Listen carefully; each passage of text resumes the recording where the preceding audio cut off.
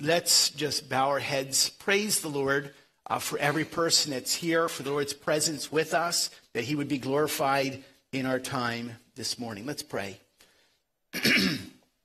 Father, we do thank you. And we lift up your name and praise your name alone on high, your name that is above every other name, that at your name every knee will bow and every tongue will confess that you are Lord. Father, I just pray that over these next 24 hours as we focus so much and on the wonder and the splendor of the gift that is given baby Jesus, that we would understand fully that he was born to die, and he died so that we could live. And Father, I just pray that even with the fun and the festivities and the food and celebrations and presents, Lord, that we would keep you and your gift to us in focus.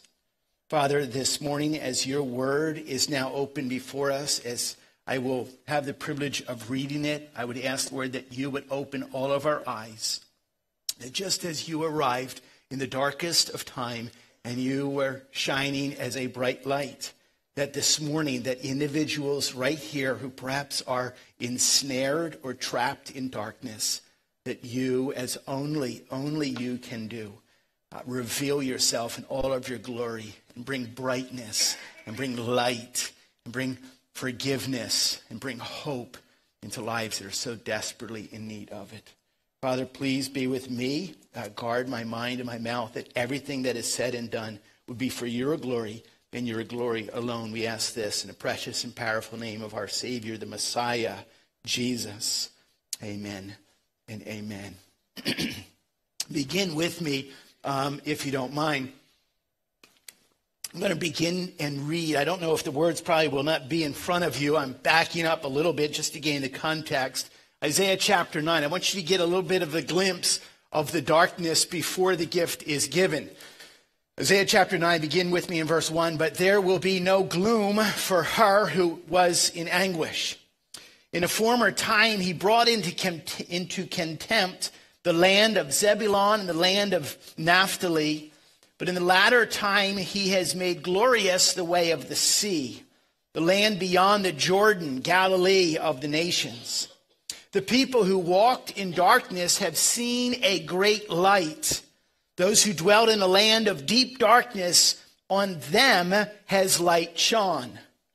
You have multiplied the nation. You have increased its joy. They rejoice before you as with joy at the harvest, as they are glad when they divide the spoil. For the yoke of his burden and the staff for his shoulder, the rod of his oppressor, you have broken as on the day of Midian. For every boot of the tramping warrior in battle tumult, and every garment rolled in blood will be burned as fuel for the fire. For to us a child is born, and to us a son is given, and the government shall be upon his shoulder, and his name shall be called Wonderful Counselor, Mighty God, Everlasting Father, Prince of Peace. Of the increase of his government and of peace, there will be no end. On the throne of David and over his kingdom, to establish it and to uphold it with justice and with righteousness from this time forth and forevermore. The zeal of the Lord of hosts will do this. Amen. As we begin this morning, I want you to think, you might have to go back a little bit in your own kind of mind, in your history, as far as remembering birthdays and Christmases. Think of the greatest gift, the best present that you ever received.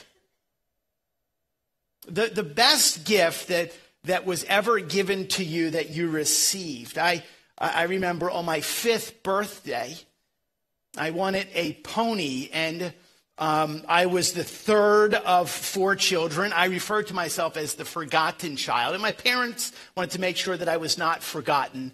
And so they did. On my 5th birthday, I'd got a cowboy hat and I got a pair of 6-shooters. That they actually bought a little pony for me. His name was Fancy, which is wonderful. The problem is that we literally lived in the suburbs of Philadelphia. We had houses next to one another. So we had no barn. We had no pasture. We literally just took Fancy and we tied him up to a tree, and that was my horse. That was the present that Mom had given to me. Oftentimes thought about, a lot of times we have this expectation of this amazing gift, and in all honesty, it never really develops to be as wonderful as we thought it was going to be. We put a bale of hay in front of Fancy, and he kind of kicked at it for a while. He very quickly broke out from the little rope that tied him to the apple tree in the backyard. He ran all over our neighbors' lawns. He made a mess all over the place. The neighbors called the police, and in less than 48 hours, Fancy was taken from me. The whole idea is this wonderful, wonderful gift. And yet, it really is not all that it's cracked up to be. I really wanted a pony. My parents even got me a pony. I think that happens with all of us, that we have these expectations. Even right now, you're thinking, tomorrow morning, it's going to be there. It's going to be under the tree. I know. I saw someone scurrying into the closet with this big box, and it's going to be for me. And then when we, at some level, it doesn't always deliver. It doesn't always match the hype that has been given. What I want us to pause on this morning is to think that never happens with the gift that God gives to us. The gift that God gives to us matches the hype. Now we know that, and we review a little bit by way of Isaiah, he is living in a dark time of Jewish history. We don't know a whole lot about Isaiah. We talked about his father's name was Amoz. He was persecuted for his faith, probably. He prophesied by way of a vision that was given to him directly from God, and for a period of 80 years, he wrote down the words of the Lord as a prophet to the people. There's a central theme that runs all the way through all 66 chapters, and the theme is this: God himself. The theme of Isaiah is God. The focus is to be on God. The theme is God himself and how God does what? All things for his glory. And we know that people have been recipients like you and I, recipients of God's grace. We have what? We have mercies new every day. Lavishly, his love is poured on us. And sadly, we wake up and we maneuver our way through a week without even pausing to give thanks. It's the exact same thing that happened with the nation of Israel. They were unthankful. They were not displaying gratitude. As a result of that, there had been judgment, and it had been a dark, dark time of judgment. This particular place, these particular people, at this particular moment in history, it's dark. It's as dark as it can be, depressing in every way. Disobedience had reigned, and the result was destruction all around. This particular place had been marked by a history of death and bloodshed and violence. Think about the divided kingdom. This is Judah, the southern area. It had been burned to the ground over and over and over again. Conquering armies en route to Jerusalem would burn it on the way. On the return, they would stop and they would burn and rape and pillage again. It had literally been beaten into the ground. But it was at that moment when it's darkest is what the light shines the brightest. It's at that moment in what confusion, what do we do? Where do we go? It's in that moment that wise counsel and comfort is given. In the moment of absolute chaos and conflict comes peace.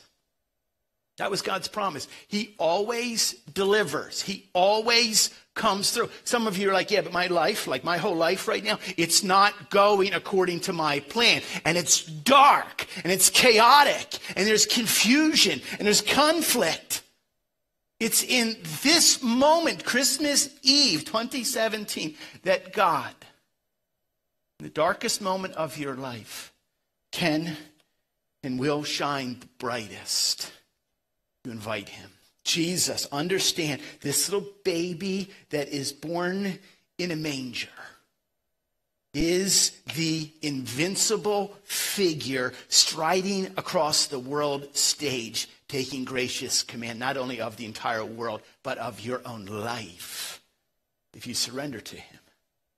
And we looked last week, first and foremost, that we know this gift in dark moment, okay? This gift of grace is given. We know that he was to be born a child. He was to be given as a son. Specifically what the tag says, to us. To us. Earlier in Isaiah chapter 7, we said that there will be a sign given to you that a virgin will conceive. A miraculous birth, unlike anything else ever. God will reveal himself and offer himself to us. When you receive something that you do not deserve, that's what grace is. Now we will see what the revealing, the extent of God's glory of who he is. We saw as well that he will rule over God's people and the world. There's this phrase here that we looked at just today. The government will be upon his shoulders. The government will be upon his shoulders. Figuratively, it refers in a sense to a kingly robe that oftentimes on the epaulets would reveal the nation that they were ruling over. That there's a kingly robe worn by the Messiah. As king, he would be responsible to govern and to reign and to lead and establish rule with all absolute authority. Think about this particular time period. For 80 years, there's been 4 different kings. Every single one of them has proven incompetent to rule the people. But Jesus, the Messiah, will come in and he will bear the full weight of all authorities, all reigning kings and kingdoms on his shoulder. The Messiah will govern the right way. Where we want to park this morning is the fact that number 3, he will have 4 descriptive names that all reveal his character. 4 descriptive names that reveal his character. The first one is this: Wonderful Counselor. It could be, in a sense, translated Exceptional Counselor or Distinguished Counselor. Well, what is a counselor? One who offers counsel. We'll be a little bit more specific. One who offers what? Wise direction for us. One who has given wise instruction, relevant, practical advice on how to live well. Okay, that's what counsel is. Now, have you ever received counsel that perhaps as someone is speaking to you in their kind of little sphere of influence, in their little view, that as soon as you hear it, you're like, yeah, I'm not quite sure about that. You ever received bad counsel? Yeah, you got to go with the 8-track. It is the wave of the future. Remember that time period? We're dating ourselves. Got to go with the 8-track. How long did the 8-track last? What you have to do is invest into Enron. It's a safe bet. Okay? And there's people that, in a sense, who offer counsel, and as soon as you hear, like, I'm not exactly quite sure about this. I heard of a kid one time, no joke. He and his father were standing at the bottom of an escalator. The escalator had broken. They're standing at the bottom of the escalator, and the dad said to the young son, he said, well, it's voice activated. You have to speak to it. You have to say, go up. Kid at the bottom of the escalator is talking to this thing. Go up, go up. 10 minutes. People just staring at him. Before his dad said, oh, yeah, actually, it's just broke. I just wanted to see you do that. No joke. I actually heard of this. A teenage girl said, I put bacon on a pimple because my grandma said it would go away. It grew. That's just disgusting to even think of that. If you spin around, you get dizzy. An older brother told his younger brother, if you spin the opposite direction, it will cancel it all out. There's counsel that's given, okay? The wise words of mankind that were like, you know what? Just doesn't quite sound right. Do you realize this? In a world that is filled, okay, and you don't have to look, in a world that is filled with just scam after sham and bad counsel and trickery, realize this, it will never, ever happen with the Messiah. He will never offer counsel that is anything but perfect and necessary for you. What? On wise counsel, on how to live well. And it will include what? It will include words in his counsel that is offered to us like atonement for our sin. It will include words like repentance. The counsel that we read from God's word, from the Messiah himself to us, will include words like what? Confession and sacrifice and others and love. You see, that's the counsel that God offers to us. The Lord Jesus Christ was preaching, we know, in the Sermon on the Mount. Listen to this counsel in the introduction to the sermon in Matthew chapter 5. And he opened his mouth and he taught them, saying, "Blessed are the poor in spirit, for theirs is the kingdom of heaven." Wise counsel. "Blessed are those who mourn, for they shall be comforted." Wise counsel. "Blessed are the meek, for they shall inherit the earth." Wise counsel. "Blessed are those who hunger and thirst for righteousness, for they shall be satisfied." That's wise counsel. "Blessed are the merciful, for they shall receive mercy." That's wise counsel. "Blessed are the pure in heart, for they shall see God." That's wise counsel that our world does not offer. "Blessed are the peacemakers, for they shall be called the sons of God." We see the words of the Messiah, and we so desperately need them. We should be longing for them. Silence some of the garbage that this world is offering. Like, if you're dizzy, just like spin the opposite direction. That's the best the world has. Where we look at what? In the darkest moment, the light shines the brightest. One arrives. Baby born in a manger, the invincible, one who is striding across the world stage, taking everything under his control. He will be called Wonderful Counselor. Another name is what? He will be called Mighty God. What I have found is that we tend to measure might by this. Well, my dad would beat up your dad. I honestly believe that. I honestly believe, like, there's no other dad around. My dad's just going to dust him in a moment. That's kind of our understanding of might today. Yeah, well, he benched 325. Or what? Yeah, I think Heckman would take Gerald's. I don't know. Some people would say Gerald's would take Heckman. I don't know. I wouldn't count Braun out, to tell you the truth. In a sense, that's kind of the way that we're measuring might today. There's something larger that is lurking behind the scenes here. Some have suggested that this simply means a godlike person or a hero. You see, how the nation Israel, they have been kicked. They have been stomped on. They've been walked over. They've been burned to the ground. How they desperately wanted a David-like hero. David was what? Golden age of the nation Israel. He was the man. Okay, dusted enemy after enemy after enemy. And what? After being trampled to the ground, they were looking for someone. Please ride in and free us with muscle and with might. And yet, as we read earlier, what? The people who walked in darkness have seen a great light. Those who dwelt in a land of deep darkness, of them the light hath shone. In a sense, the mighty God is going to display strength and power and might in a different way than the world has ever known, and in a greater way than the world has ever known. Isaiah, in a sense, gets a glimpse. He understood that the Messiah was to be God. In some sense, it wasn't completely clear to Isaiah.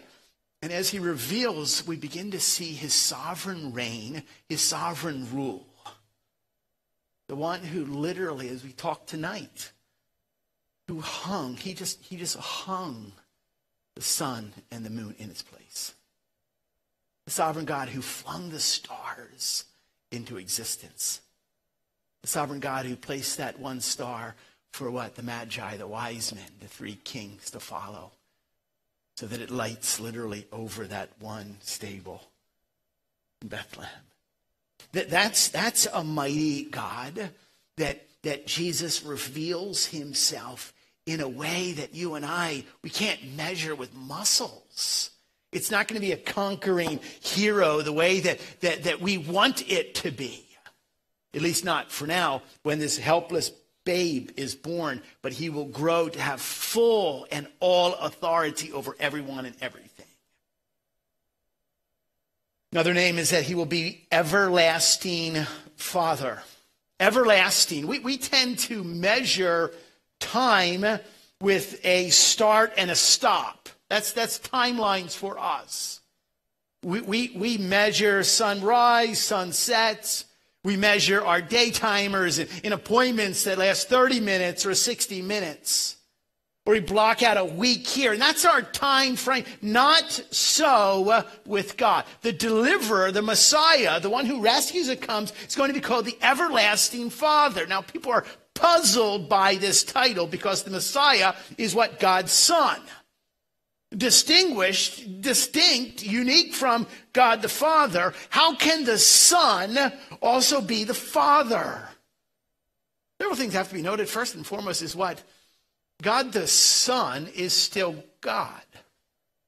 That every single character trait, every single attribute still applies to Jesus the Son as applies to God the Father. He has all of the attributes. So when we think of this, what? Everlasting.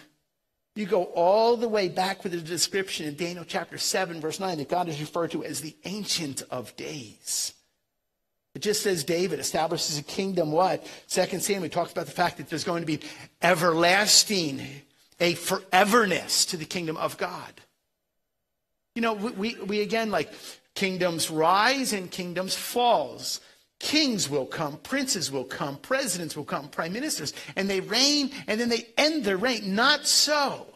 This is the everlasting. There is no beginning and there is no end. And he is an everlasting Father. Now that term, when you hear the word father, dad, for some it immediately brings what? Thoughts of what? Someone who took care of me and someone who was strong.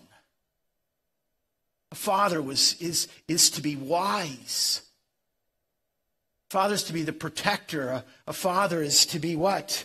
One who is compassionate and gentle. Although there's strength, no doubt, in his hands, he's gentle and he's compassionate. Some of you think of the word father, and that's the image. And then others of you sitting here or listening to this message right now, hear the word father, and you immediately cringe or shy away.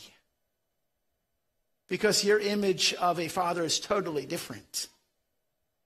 Yeah, I knew like my father was abusive, or my father was drunk, or he was absent, he was silent, he just sat on a couch with a remote and a beer can. Some people have an image of a father that is something that is negative. And so what we have to understand here is that God, as he establishes an everlasting kingdom, he is truly the one who is wise and strong and compassionate. One who loves unconditionally.